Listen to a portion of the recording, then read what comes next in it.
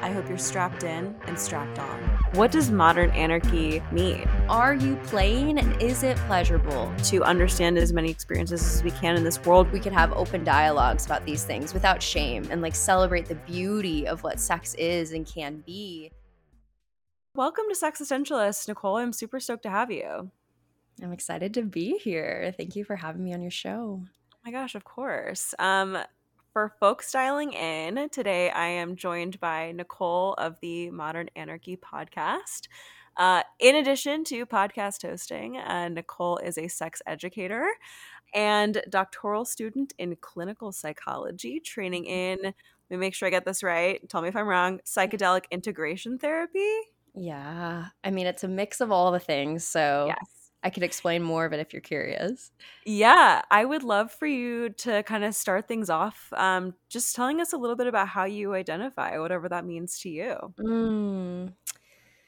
Yeah, I am a cisgendered white queer woman, non-monogamous woman. That's an important piece too. Kinky, definitely throw that in there as well. I mean, I could rattle off so many things: rock climber, dancer, writer, therapist, educator, all the things, right? Yeah, I love that. Mm-hmm.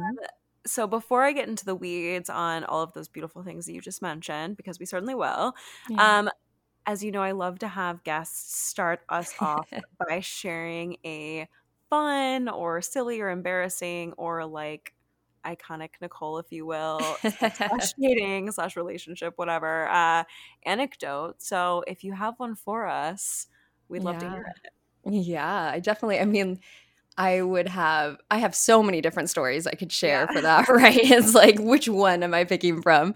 Yeah. But yeah, I was thinking about it and I was thinking back to, gosh, I think I was in middle school at the Okay. time, right? Like way, way, way back. And I remember going to my first dance, right? Whatever, homecoming, whatever we call it at that Yeah. age. And it was funny because I remember going to this dance and it was one of my first times and flirting. And, I was raised very Christian. So I think in terms of context, I was probably not as educated or aware about sexual things in general, right? So I think that's a running part of my story and a lot of the work that I do. But yeah, I was at this dance and I remember this boy started to flirt with me and started to grind on me, which is like obviously a big no-no at a Christian event, right? Because you're Yeah. supposed to leave room for Jesus. You're supposed to Of leave room for course. Jesus. But I remember him grinding on me and having this whole experience. And then I went home to my mother and I Mhm. was like, Mom, it was so weird. Like, the boy, I think he had a screwdriver in his pocket. Like, I could feel something hard. I could feel something hard on my back, and I don't know. Like, he must have had a screwdriver in his pocket, which I just think is Oh hilarious my now. God. Like, looking back, could you imagine Oh. my mom? Like, what do you. Well, what did she say? Did she I just don't ignore even it? recall. I think she probably explained. I don't even remember. I should call her Yeah. up and honestly ask her, like, how did you, as a mom, how did you get out of that situation? Yeah, that is, I mean, look, like, don't get me wrong, in Uh, my mind, if I were a parent, I think like having the opportunity, like an easy gateway into a sex conversation is sort of like a totally, gift, so you don't have to totally, force it. But also totally. like, oh man, that is a doozy because especially at that age, like it's like a little too early Mhm. to get into. Well, I mean, it depends, I guess. Like middle school, it's not too early, but it's especially if you don't have the context built up, right? If you Mhm. haven't had sex ed, then like jumping to boner really quickly is a lot for you and a lot for your parents. Totally, totally. It was just a screwdriver. I've never heard the word boner. It's just a Yeah. screwdriver.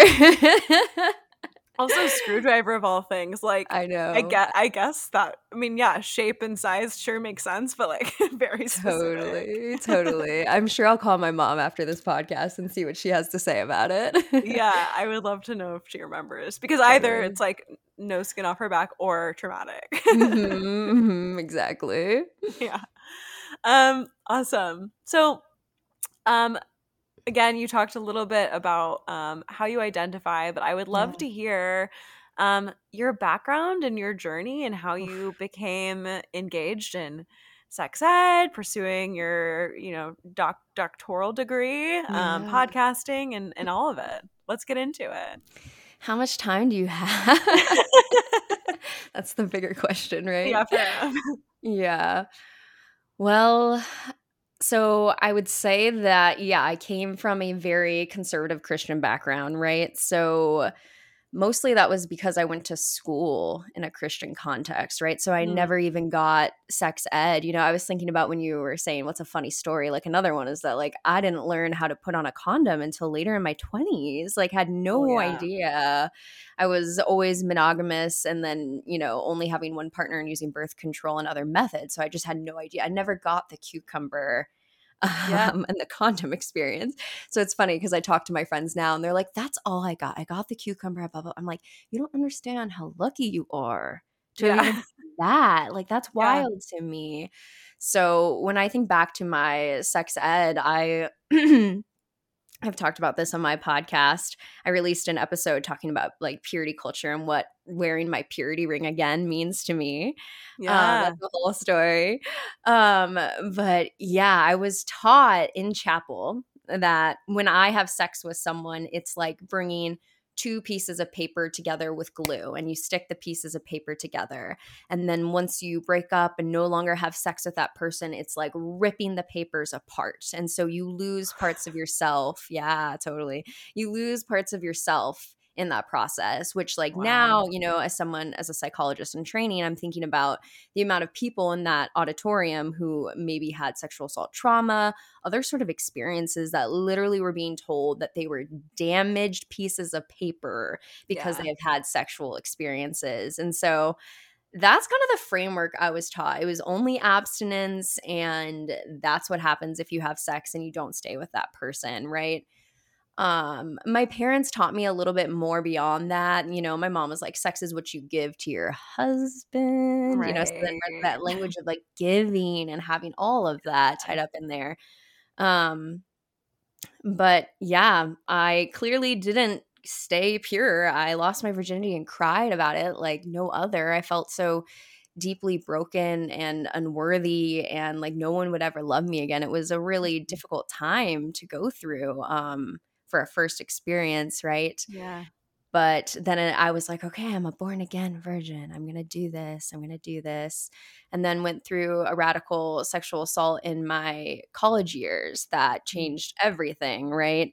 I Yeah. started going to therapy to process that and some other things going on, and then decided I wanted to volunteer as a sexual assault counselor. And so Mm. I started in Chicago, right? I started working with resilience now. They used to be called rape victim advocates at the Mm. time, but I would go to the ER and do crisis counseling with people one on one, and I would sit in that state with them and support them, and the powerful gift that companionship is at those points when you're going through difficult times in your life like that, it radically changed everything for me. I thought I was going to do medicine and go down that path, but then I was like, wow, this work is so profound when you're with people in these points of crisis and going on the healing journey. So then I was like, great, like let's become a psychologist. Let's do that. Yeah. Now, the fun part of the story is I get to grad school and there's not a single class on sex. There's not a single class that really like hits how to work with clients of trauma like this. Yeah. In the APA requirements for psychologists, a trauma class in general isn't even required. So That's that nuts means to me. I know, right? You're just like, That's nuts to me. how? How? Luckily, my school is one of like only 4 or whatever in the country that are having that as part of the required curriculum. Maybe people take it as electives or whatnot, but it's not a part of the required training. So I immediately got frustrated, obviously, because now you're thinking about the level of clinicians out in the world that are supporting people, but also supporting people from their own center of experience. So there's no training on sex, right? So Yeah. let's think about someone who's kinky, right? Someone who's Mhm. non monogamous. You put that into a context with a clinician who has no training on that background, all of their Yeah. biases are going to flare up. Oh my God, they have attachment issues. Oh my God, they're recreating trauma. Like all the Yeah. things. And so that, is 100% a big piece of, why I started the podcast is needing more conversations about these things, needing to have open dialogue. And all this time, my family, they're still practicing Mormonism and down their own paths. And so I wanted to create a space where we could have open dialogues about these things without shame, and like celebrate Yeah. the beauty of what sex is and can be, and to hopefully bridge those gaps and create more conversations so that people can become aware of the biases and how they're impacting that on other people. Yeah. Yeah, I love that. Thank you so much for sharing that. And I Mhm. think it holds true with some of my own experiences and some of the other folks in this space who have healed from their own experiences and seek to better the world and support others who have gone through the same. And I think, I mean, I have never sat in sort of a crisis response situation and supporting someone who's, kind of freshly having experienced Yeah. sexual assault. So, um, I mean, that's incredible, Mm. especially given, of course, your own experience. I think that takes so much like courage and strength. And thank you on behalf of other survivors, right? Mm. I Thank you. Yeah, no, when I sought my therapist, I Mhm. talk about this all the time on the podcast. Yeah. Proud therapy goer. Yeah. I was I was several years removed from my sexual assault Mm. experience, which I share openly on the show as well, and Yeah. had not processed it properly. And I was both non-monogamous at the time and having I have been kinky. I was more openly kinky at the time. I think, when you are non-monogamous, you can oftentimes end up in circles where being kinky is a little bit easier to talk about more Sure. openly. But it was so important for me to find a therapist that maybe didn't have. I didn't end up partnering with a sex therapist, but my therapist, I had to tell her, I was like, this is the reality of my day to day. Like, Mm. I'm going to talk to you about different partners because I have them. I'm going to talk to you Yeah. about how I'm processing my physical form in addition to my emotional well-being, because I have this history with sex. I'm experiencing sex on a regular basis as a sexual person.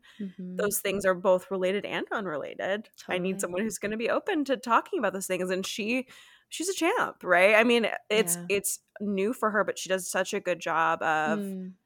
not new for her completely. I mean, she's a Yeah. seasoned therapist, right? But like Right. um given that it's not her specialty, like does such a good job of understanding and dissecting. But it is hard to come by, and we need more people who take the time to create opportunities for those conversations to be had in a safe and understanding place. Absolutely. Absolutely. I'm glad that she's been on board to support you and to Yeah. expand her awareness so that she can support you. That's what therapists should be doing, Yeah. right? My therapist too is I don't think kinky or non-monogamous. And I've had her since for the last like 5 years. So she's actually gone on that journey with me into these identities. So that's Yeah. been a process of like co-learning together, which has been really beautiful. But Yeah. I think another like piece that's important that I didn't mention in my journey that is so, so, so crucial. And I think adds to this level of complexity of finding therapists who are supportive and understanding is how large of a role psychedelics have played in my healing. Mm. Huge, huge, huge, huge. And so, equally, finding a therapist who's not going to work from bias in that framework, right, Yeah. is another piece of this as well. Yeah, no, that does seem like a big one, and of course, we mentioned it before as something that you're, sounds like interested in personally, but also from like a professional and research Totally. standpoint. Um, let's get into that. I have other questions too, but like you've Yeah, brought that up, and I wanna go get for it. into how you discovered psychedelics as a opportunity for healing and self exploration, Mm. and how you think about it in a therapy context, academic, professionally, and so on. Totally, totally. Yeah, those are kind of separate paths. So for Yeah, me, my own healing journey with it, I mean, there's been so many different experiences that I've had on psychedelics that have been healing in a multitude of ways. yeah. One of the biggest things for me that I can think of is the ability to tune into my body in a profound way that I had never Mm, had, right? Cannabis is a psychedelic as well. That's definitely a part of my relationship with cannabis, is to be able to have that connection in the somatic experience. And I've had other experiences on psychedelics that I've talked about on my podcast before, like having breath orgasms. I had Mm, no idea that was possible. yeah. And the level of attunement and like and you know, we talk about psychedelics as non-specific amplifiers, right? And so in many ways that can amplify the cognitive experience that you're having, right? But it can also amplify the somatic experience, especially depending on the type of psychedelic, you know, MDMA versus ketamine or other sorts of drugs that are going to produce different effects. You know, breath orgasms. You know, there's been times on psychedelics where I can like feel the graininess on a grape of like dirt that's still on it, and I can just feel that. Like there's just such a Yeah. heightened level that when I was able to go on to these medicines and have these experiences, I have the beautiful privilege of living in my studio apartment alone. And so all of the doors were locked. I had everything done for the day. You know, like when we're talking about psychedelics, we always have to talk about the set and setting, right? That is a huge Mm, component of what makes your experience. And so my set and setting were great. And I laid down and on the psychedelic was just feeling my body in such a way. And I was just processing to myself, you know, like I decided to lay down naked and have that full experience of opening up my body. And I, without even touching myself, was just asking the question of, why does it still feel unsafe to be in my body? Like, mm, why do I still feel such tension here? Like, no one's around, no one's gonna get me. Like, what is this? And so, being able to like have that moment of reflection and go into that space of, okay, like, let me relax. Like, let me try to relax and feel into my body. And then having that transform into that breath orgasm that I had was so, so profound. And mm, I, you know, was extremely lucky that in my doctoral training, there was a site called Sauna Healing Collective that's in Chicago that mm, does ketamine assisted psychotherapy and integration services, like I yeah. mentioned, you know, in my bio, where, you know, clients who are experiencing these medicines out on their own and needing support with integrating the experiences that they're having, they're looking for a therapist who has that sort of background. They can come and work with us and have support in that way, the support that we all need, right? And so I've been able now to work in a co-therapy format where it'll be me and one of my supervisors supporting clients with complex trauma to go into a ketamine experience and Mm,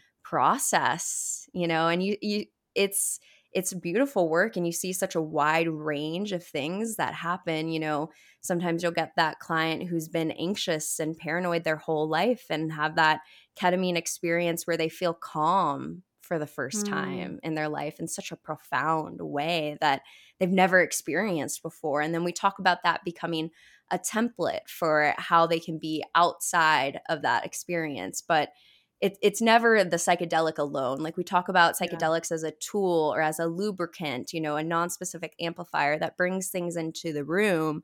And then it's about that integration afterwards from that experience of how are we integrating this in your day-to-day life? What does that actually look like? And so that's why we Yeah. talk about psychedelic integration therapy as joining those together. Mm. Yeah. All of that is so interesting to me. I mean, I think a few things. One, breath orgasms are like one of the things I think of like sex educator myth and legend. Obviously, they Yeah. exist, but like many types of relatively elusive orgasms, congratulations. Very cool, very fun. I will say I haven't been able to achieve it yet on a ordinary state of consciousness. So that Yeah. is still a work in progress with me and my partners. Yeah, fair enough. But that's really cool, and I feel like also important to acknowledge that like so many different types of pleasure are possible. I think we get Totally. in our heads about like the systemically I don't know, like mainstream forms of pleasure or forms of Totally. orgasms that we forget that like it's okay to explore and outside of those realms and also like not weird. I think so many people want to say, oh my gosh, how embarrassing. I had an orgasm that's different from what other people talk about as being a common orgasm experience. And it's like, pleasure is pleasure, baby. You know what I mean? Ooh, yeah. I mean, let's get into play. Yeah. Jesus. I mean, that has been such a revolution for me is to see sex as play, right? Like there's Yes. no right or wrong way. It doesn't have to be orgasm Hmm. focused. I mean, are you playing and is it pleasurable? Great. You know what Yeah, I mean? exactly. Yeah, no, and I love the I feel like increased use of the word play, like when Yeah. I'm in play, when we're playing, and I guess again, it's always been part of the language for people who are, you know, like sex informed, kink informed, Totally. like sure, impact play, people know that phrase, but to understand what play as its own word can mean, I think Mhm. is, yeah, really, really important. Yeah.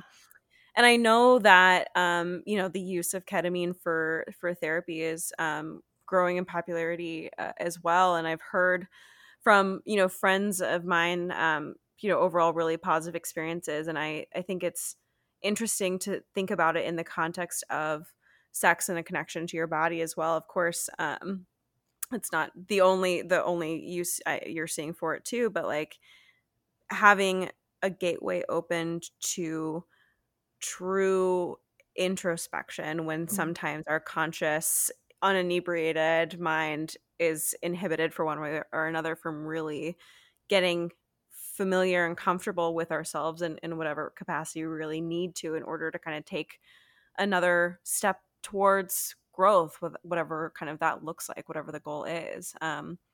But it's an interesting and sort of new concept to me personally, at least as it pertains to like sex therapy. Mm. Yeah, MDMA. Yeah. Yeah.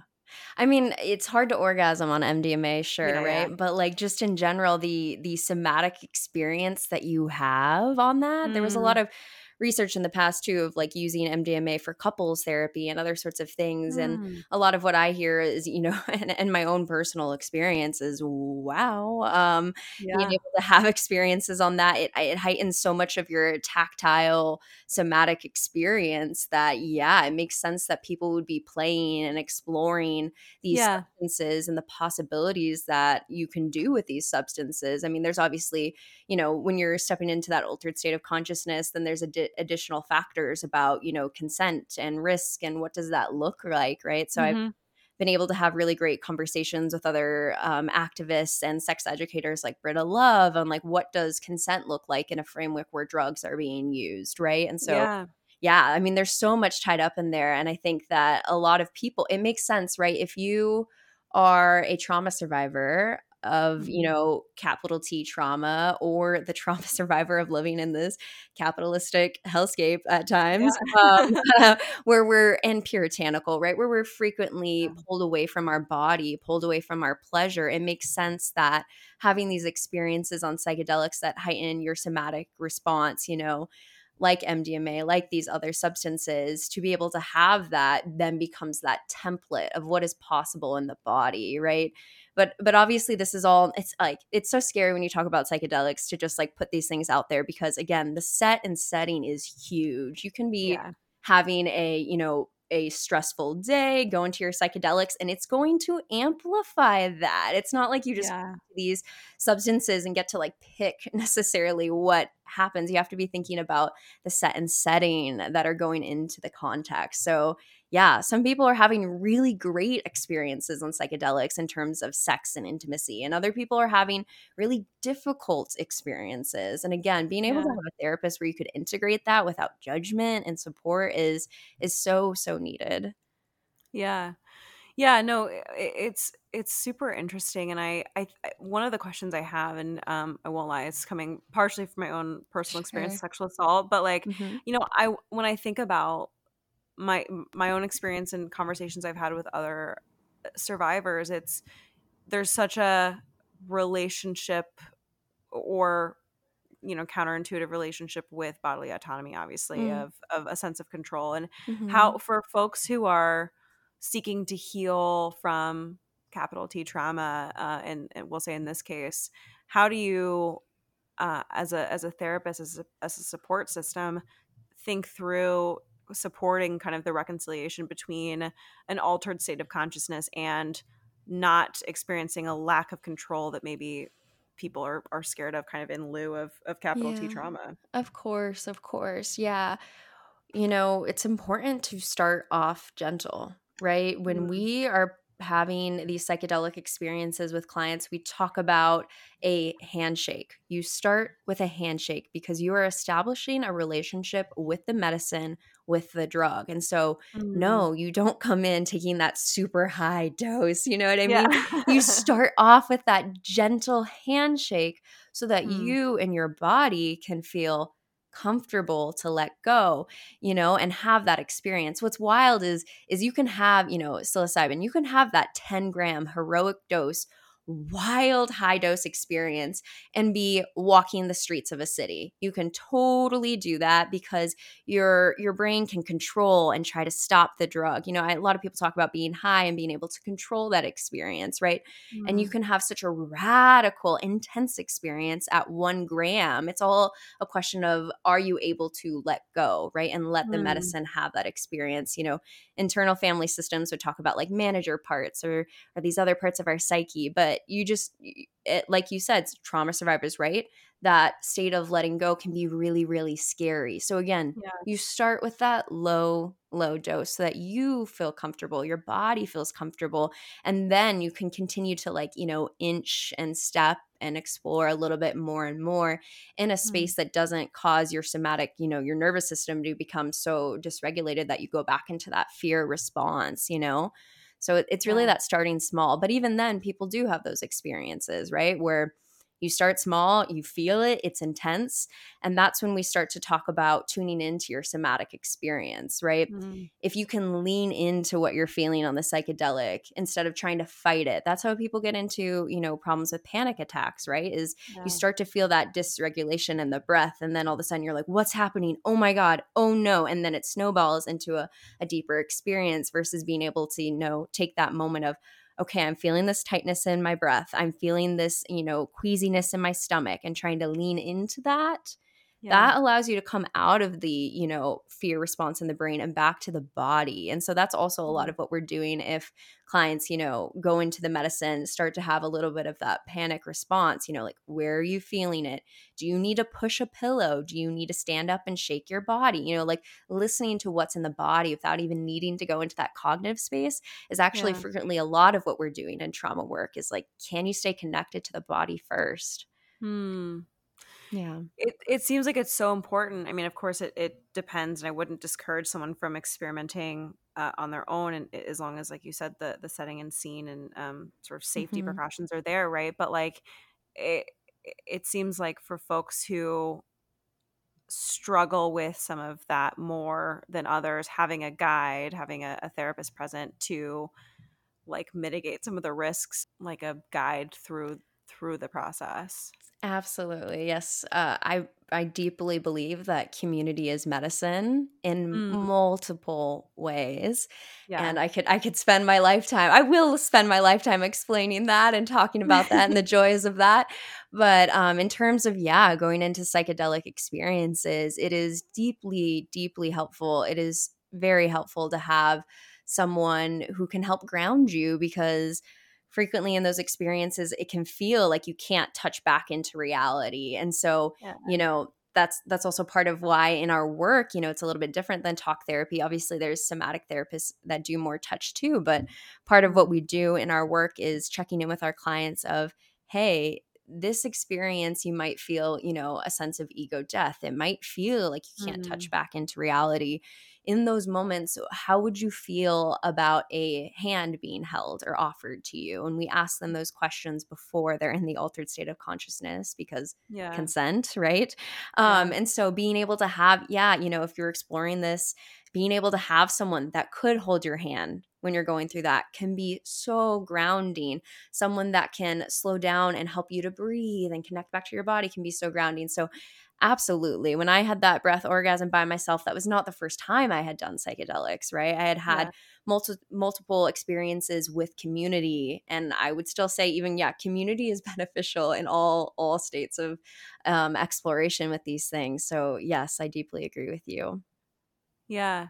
Yeah, I love how you phrase that, and I think community is everything. It's so easy regardless of, lowercase t or capital T trauma to, I think, self-isolate, right? Of course, or we all lived through a global trauma in 2020, right? To be required to isolate for Mhm. your own physical safety and the safety of others, and how you, um, some of it is self ownership and self accountability, and that can be really exhausting. But having to maintain at least some form of community, because, or hopefully having a pre established community that supports you regardless of any withdrawal or self isolation.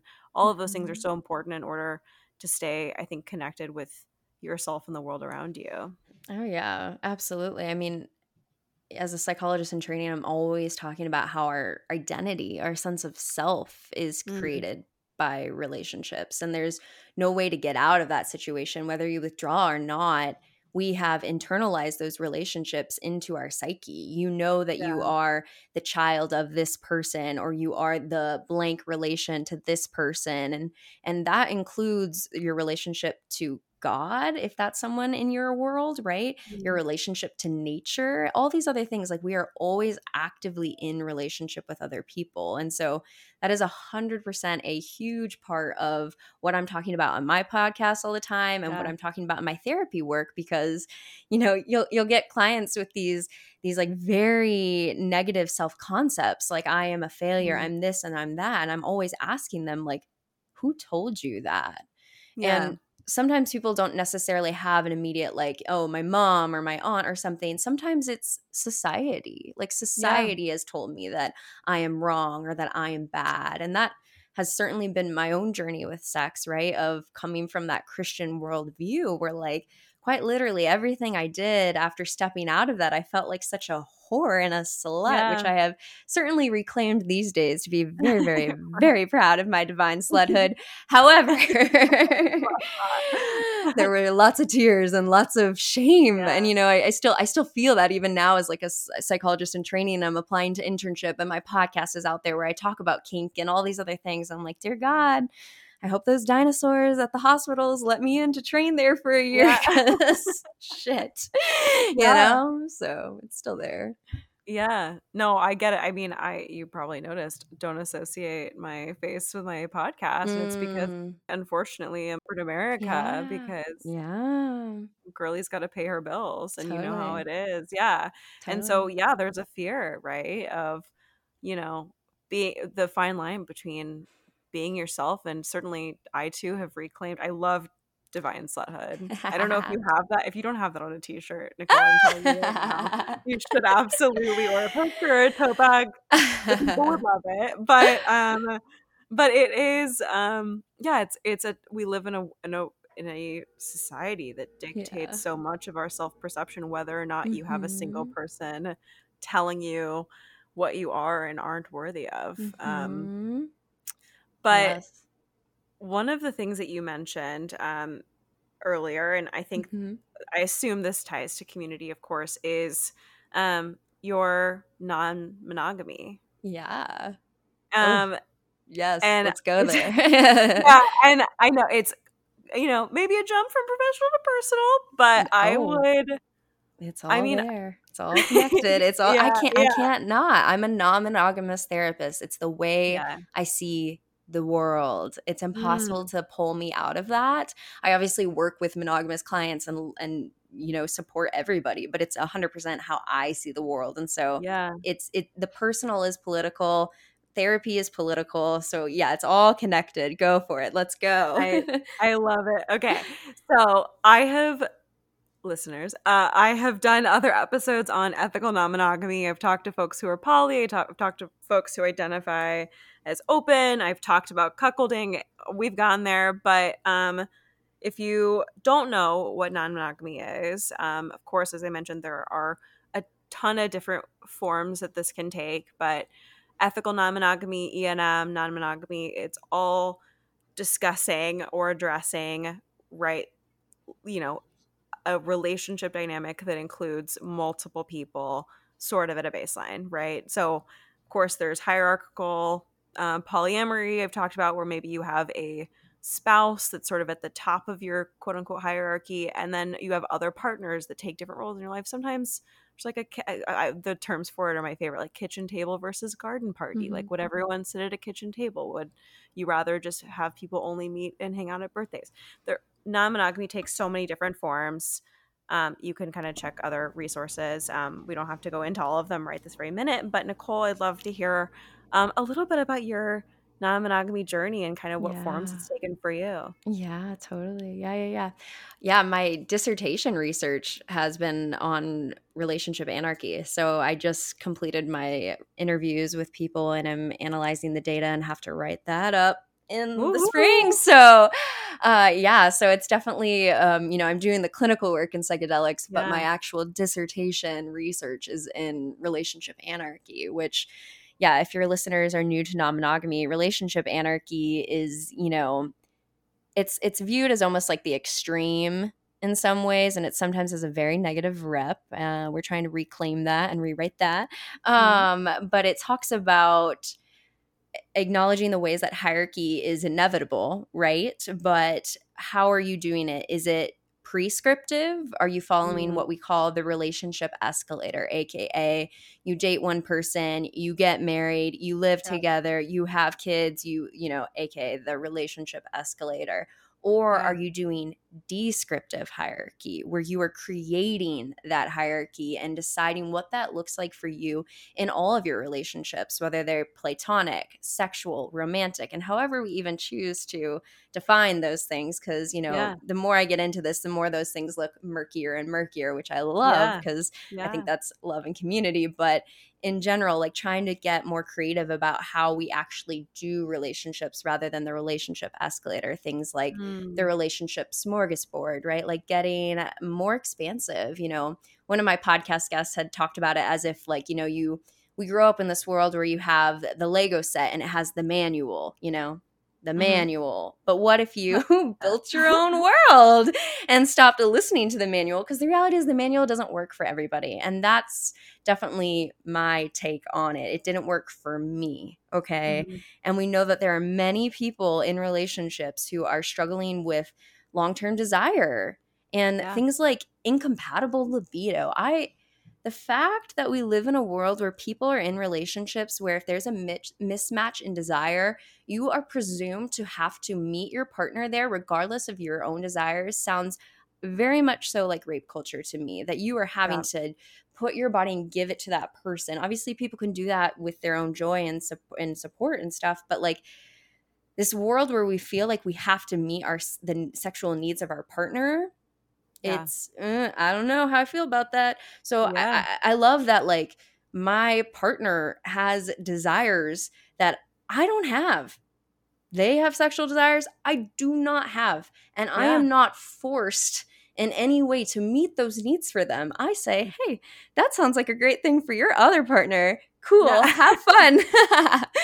But that's part, and yeah, I mean, and kind of what I was talking about earlier, right? About like how our identity is shaped through all these relationships. Your Yeah. identity is shaped through all the people in your life that you come into contact to. And in my clinical opinion, our sexual identity is no different, right? We have a relationship even with porn that you're watching. This is a little bit Mhm. more abstract and heady, but think about it like something like a movie or porn, like that's someone's art directive that they created the story for you to show. You are listening to that story when you watch it, when you take that in, Yeah. and it gets integrated into your psyche. So all these different ways that we have relationships with multiple people, whether it be real people, their thoughts, their art, or actual multiple partners, right? And my identity is shaped through all of my different sexual partners, and frequently I find that the types of sex I enjoy having are different depending on someone's Yeah. identity, depending on how we connect. Like the ways that I interact with men is different than how I interact with women or my non-binary partners and all these other identity pieces. And so I love my life right now and it is so good, and I wish that I could have explained that to myself many years ago when I was flirting with multiple people at once and thinking that I had to pick one. And I Yeah. did, and I would do that, and then like I would be in these relationships for long periods of time, and then like the libido would dry up and I would just, be like, what's wrong with me? Why am Yeah. I struggling? And then realizing that there was another world, and maybe the problem isn't with me but rather the structure that I thought I had to live in. And so having that process has been radical, and I'm so happy to be where I'm at today. But like also the reality is that when I first was told or met someone who was non-monogamous and they wanted to do that with me, I was like, if you loved me, it would be just me. I would satisfy Right. everything. And so I was obviously completely against it at the beginning. And then, like, even the continual process of like establishing relationships, having my partner have other partners in a non Mhm. hierarchical way, and all that sort of stuff, like, there have been many days of tears.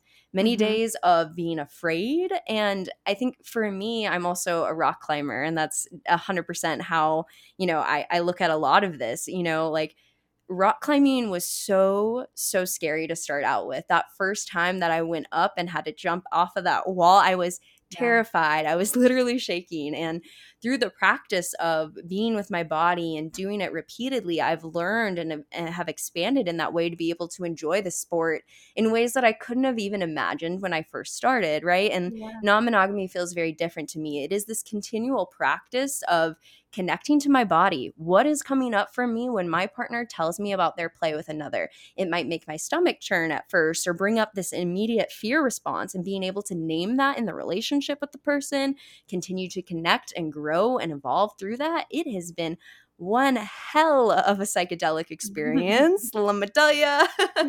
And so I'm so passionate about being able to help other people. Non-monogamy is not for everybody. Not everyone has to rock climb, right? But there are many people who want to and then go into the space of like, I don't know if I could do it. I don't know if I could do it. And I look at it the same way I do someone who would come in and say, I want to rock climb. I don't know if I can get up that wall. I'm scared of heights.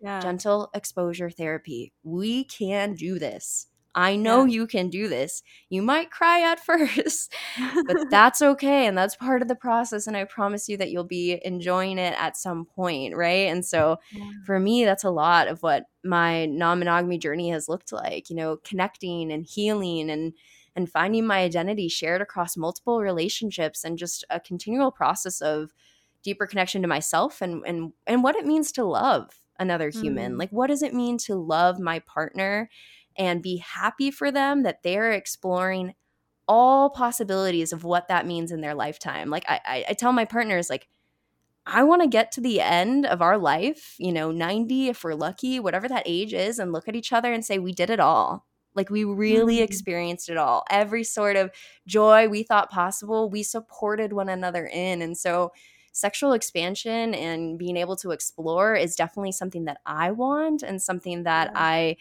hope to give to all of my partners that I connect with in this lifetime. Yeah. Yeah, I love that. I think you've touched on so many things that are important for folks who maybe don't understand non-monogamy, and it's fine. I think like many things, you don't have to relate to an experience that doesn't speak to you or doesn't appeal to you, but I think it's so beneficial to understand as many experiences as we can in this world. One, because I think it's important to try the ones on that we're Yeah. curious about, right? In safe environments with people who have our best experiences at heart. Mhm. Um, but it is so many things, right? You touched on a different sexual curiosities, and wanting to explore a sexual fantasy perhaps, and that being mismatched or having mismatched libidos or sex drives, right? But also just the fact that and anyone, non-monogamous, monogamous, whatever, has experienced the ability to love different people differently, right? Romantically, Mhm. platonically, sexually, right? And I think so much, regardless of what your non monogamy looks like, so much at the core is exploring versions of love, whatever that may be, physical, emotional, spiritual, however you define it. Mhm. Um, and being excited for the people you love to have those different types of love experiences too. And there's something really magical in that. But it isn't easy. I've talked to enough non-monogamous people. I've obviously experienced it a little bit. I gotta say, it didn't work out for me. I Mm. was I wasn't in a place where I could sit down and process what I was experiencing in a healthy way, and it turned to a Sure. lot for all parties involved, Mm. just chaos that Yeah. inevitably just had to stop, right? But Yeah. I think it's beautiful, and when you put the work in, because it does require work, Oh, yeah. as anything does, it can be Mhm. really magical for everyone. Mhm. I feel like magical Mhm. is a corny word maybe, but I mean it. Yeah, I mean, relationships are transformative, right? And that's Mm, that's all relationships, in sexual, platonic, romantic or not. Like, we are always growing in relationships. I'm a deeply relational therapist. I don't know if you can hear that. But yeah, we are always growing in relationships. And so Yeah. monogamy or not, like we have these deeply spiritual experiences, these transformative experiences with one another where we are expanding, where we're learning. It's constant, that change, right? I'm also very Buddhist leaning. So I'm always talking about Mm, how the only constant we have is change. And so yeah. relationships, whatever structure you're doing it, you're growing, you're learning, you're evolving. And there's so much, like you said, magic, right? Yeah. Spirituality, transformation, evolution in that. And so, yes, absolutely. Yeah. What are, if you're comfortable sharing, what Oh, yeah. are like a couple of mistakes you feel like maybe you made as you were trying the face the face Nicole just made. As you were Again, how much time exploring do we have?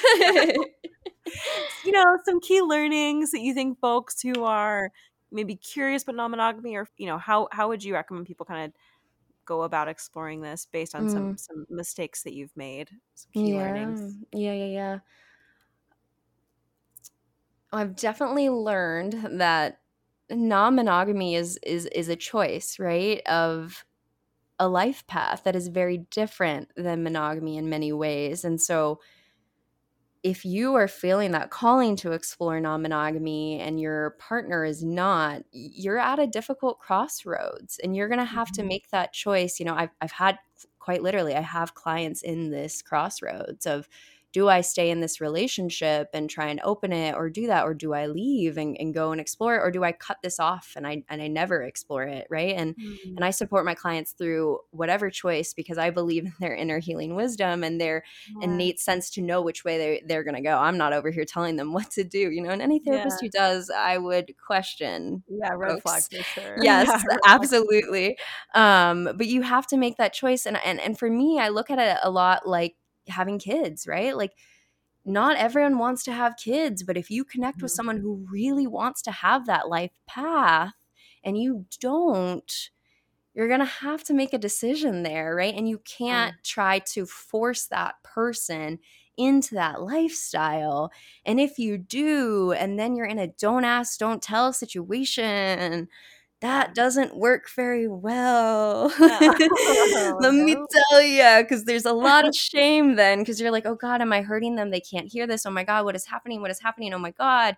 And like, Yeah. what happens if you live together and you're in a don't ask, don't tell? Like, how do you fathom even the world of like, oh, I'm going to be busy on Tuesday and I can't tell you where or why? Like, that is Yeah. one of the things, like a don't ask, don't tell I haven't seen it worked out in any No, me positive neither. state. Yeah. So I think that like it's really a difficult choice if you're in a relationship where the other partner is not wanting to embark on it. And there's no right or wrong choice in that, right? Like I'm also, a lot of my therapy perspectives are very existential. And so I'm always pulling in an existential lens as well. Like the reality is we live in this existential void and we're always making choices that have consequences and benefits, right? And so Mhm. choosing the path of non-monogamy is certainly one. And if you don't choose that, you're going to experience a beautiful life in another way, but it's going to be Yeah. different, right? And so being able to sit in that discomfort of our freedom, the discomfort of Mm. having so many choices, that's where a lot of people get stuck, right? Like, where do I go? And again, there's no right or wrong answer, but the journey will be beautiful regardless of which way you go. And that you can also change your mind, right? Like you were saying, like you explored it and it wasn't for you, and you're able to Yeah. take the lessons from that and then take those into the new relationships moving forward. And so holding that space for yourself and for the ability for relationships to evolve over time, I think is a really big piece. Yeah. Yeah, and I think for my situation, I truly just got lucky that the partner I ended up with and share my life with is um we very intuitively meet each other where we Mm, are, and as beautiful. yeah, it is. Yeah, it truly is. And I think that's part of why I've never had to think about exploring non-monogamy again, because my needs are met. Good. My partner's Hmm. needs are met, and we got lucky, right? That's not the Yeah. case, not the case for a monogamous relationship. And one of the things that I talk about, and I speak to this because there are a lot of especially cis queer women that I talk to who really struggle with being like straight passing basically in Mm. a heteronormative relationship. How do I honor my queerness? How to explore Mm. my queerness? And I'm in a relationship where I'm a cis queer woman in a straight relationship, and my queerness is honored by my partner who's a cis Mhm. man, and my queerness is, I have room to explore it in different ways, and that grants me some of the exploration that I would not get from a lot of straight cis partners, right? Mhm. um and so I'm lucky. But that's, for folks who are in situations where, they're in a monogamous relationship, and some of the exploration, some of, like, the sexual exploration or the sexual matching, or the exploration of relationships, but also the self exploration, right? This Mhm. part of my identity is important to me. Mhm. There are elements of that, my sexuality, my gender, even, that I need to explore, and what that Yeah. looks like in different dynamics. And there has to be space made for that too. And sometimes non-monogamy is the best option for those things, and sometimes it's not. And there's a lot of soul searching that has to be done to figure out what has to be explored for you to feel wholly yourself. Like, we've got Mhm. one life to live, and I agree with you, it will be beautiful regardless of the choices we make, as long as we're following some part of our heart, right? But Mhm. you have to make space to be wholly you while you do it too, I think. Yeah, absolutely. And that was definitely like my process. For me, it was hard to imagine a world where I would only have access to one type of partner. That was Yeah. hard for me. Like I another activist had talked about it like feeling like a bird with its wings clipped, right? Again, if Hmm. your needs are met in it, like I am so Yeah, happy for you. For me, like I couldn't totally. fathom. And I because there's just the sex that I have with women, with other Yeah. people of different genders is just so different. Hmm. And so for me, like I needed to have access to that whole world of possibility, which it's like as I'm saying it, I'm also like sitting in the larger historical context of fighting for queer liberation and how there Yeah. was so much like, oh, the bisexuals, I'm queer, I don't use that word, but like the Yeah. bisexuals can't make up their mind. And so they're right, and it's just Yeah. like here I am being like, I want both, I want all of it. Yeah. So I know that historical context and fighting for marriage equality and all that we've done to get to that space. And I guess, yeah, I personally, I want it all. I want my cake and I'm Yeah. gonna eat it too. And I'm eating it now, and it feels really, really, really good. Honestly, I mean, power to you. And that's the thing, is it's like, we should get to have our cake and eat it too. Like, there Mhm. are avenues for that for a reason. And again, that's the thing, is like, I feel like wholeheartedly the same way. And Good. obviously you and Yeah. I ended up in different Yes. choices. And like, Yes.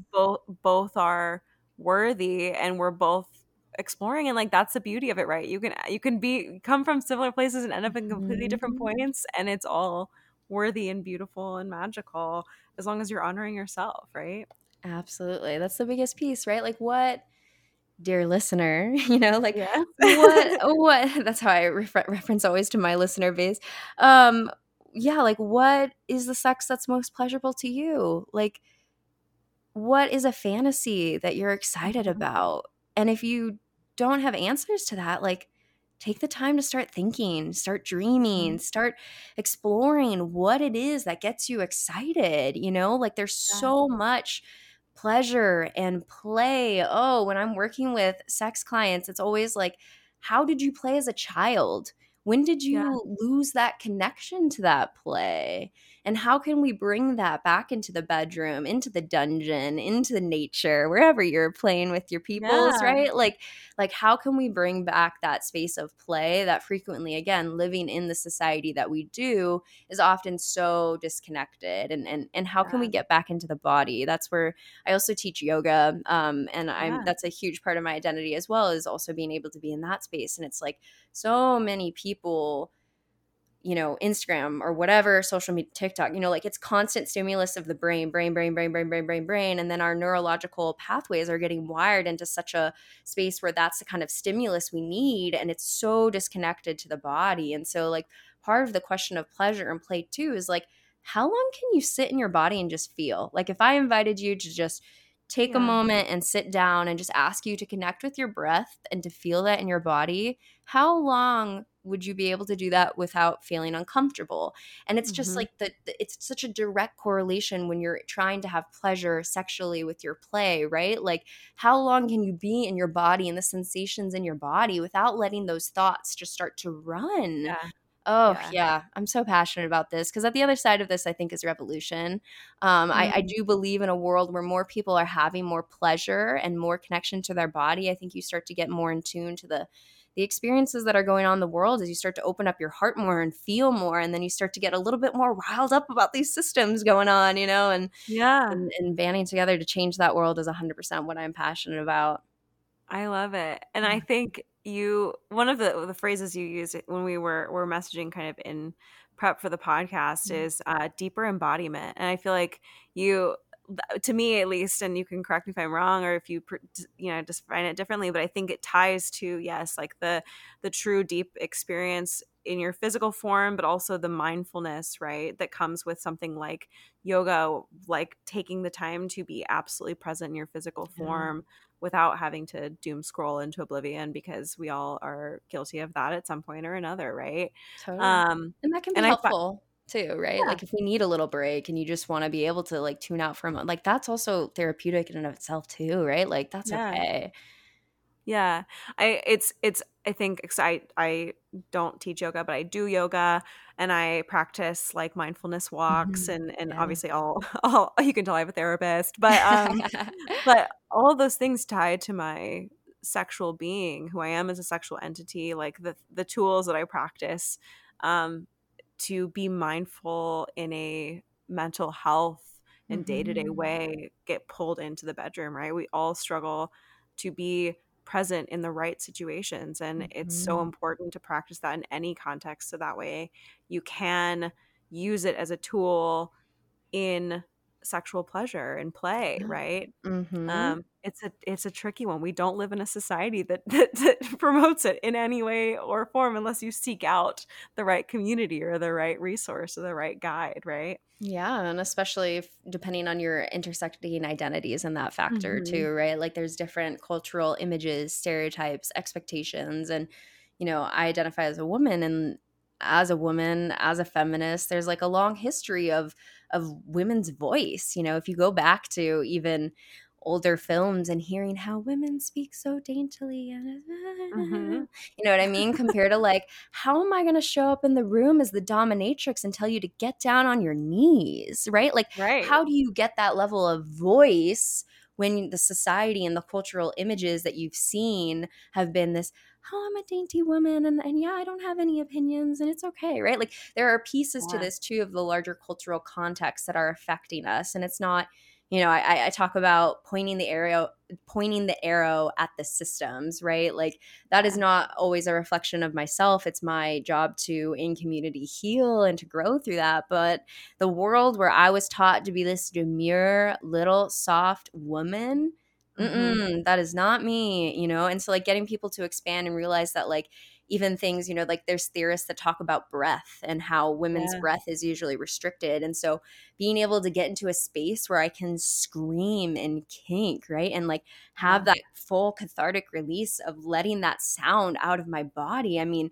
that's transformative when we think about the larger cultural context that have really restricted women's breath because of the Yeah. images of what it means to be a woman. And so there's just so much tied up in here. I'm always wanting to see like women get more furious in the bedroom. Like, where's that Mhm. energy? Have you tapped into that? Oof, Yeah.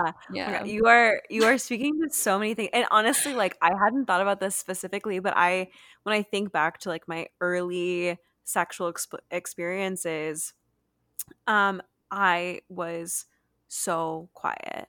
And Mm, as I grew in age, but also in open-mindedness, and I was always kinky, right? I mean, like as a teenager, like, but there are certain totally. things that you bury, right? That you're like, okay, Mm, well, that was a weird thought my brain had, yeah.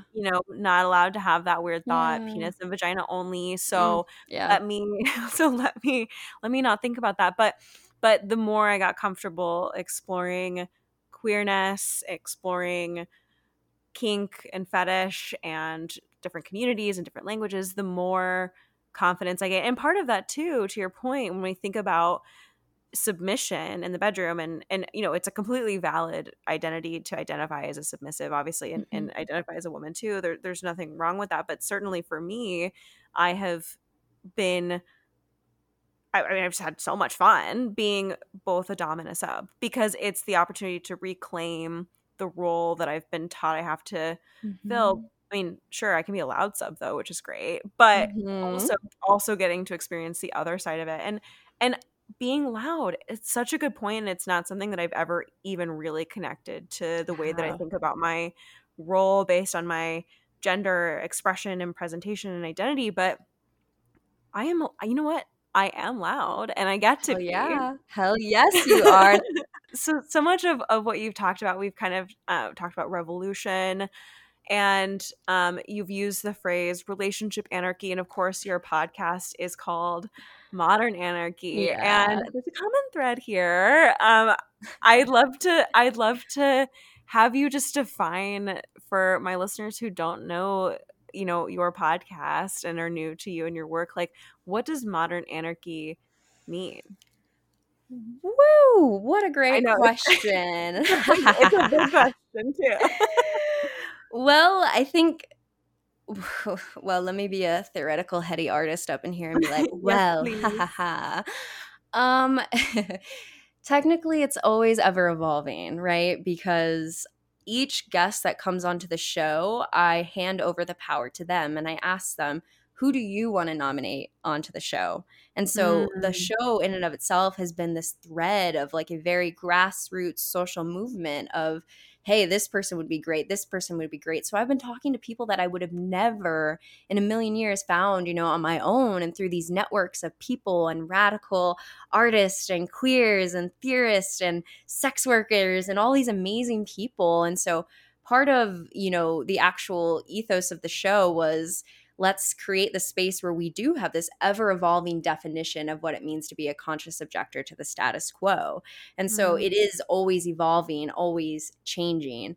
Now, for me, when I think about anarchy, I'm thinking about what it means to examine power structures, right? And then as a psychologist in training, I'm also thinking about, from a relational standpoint, the ways that our relationships to other people, to society, to spirituality, to ecology, all these other things get internalized, right? We think about something like the work of Michael Foucault and the way that we internalize power structures to self mm, police, right? Like all these other ways. And so I'm personally interested in the ways that power has been internalized that is affecting our ability to enjoy pleasure, right?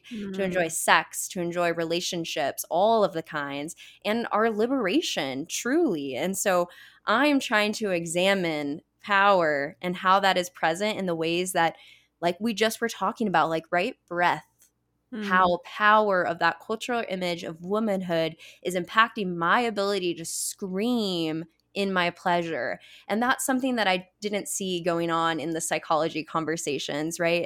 And as a feminist and as someone who's taking that into their relational context with therapy work, I was trained in a feminist perspective to psychotherapy. And so I was reading the stuff on that, and they started to say at some point that the leaders of the movement there got too nervous and shameful to talk about sex. Mm. And so I was just like, here we go. Let's take up this Yeah. large project of examining what that means. And so that's a lot of what I'm doing. And for me too, it's also the therapy work that I do with complex trauma is so heavy. It is Mm, so heavy. And when I am in the therapy room and I'm just seeing the breath of pain that is existing in this world and the breath of trauma, I frequently feel like I am not actually doing anything. I am putting just a drop of fire on rape culture and these larger systems. And so for mm. me, honestly, my podcast has become this sort of space where I can feel like I'm making this larger difference. Like I'm having these conversations on a larger scale because it's gone global, and that's really exciting. And to see it's Yeah. like yeah, like soaring in the charts. And so like for me, it is also 100% part of my self-care, like truly, Yeah. because the work is just so heavy at times that to be able to, work with trauma survivors of sexual assault in the therapy room, and then have this podcast where I'm talking about kink and owning your story and being able to reclaim and have that sort of experience. Like I'm getting to have that whole continuum, right? Like the Mm. trauma immediacy and the pleasure activism on the other side. And so for me, like, it is such a part of my self-care of how I do this work, and how I plan to take listeners on a long, long journey of however long I get to be on this earth, and taking them Yeah. for the journey of what it means to embody our pleasure.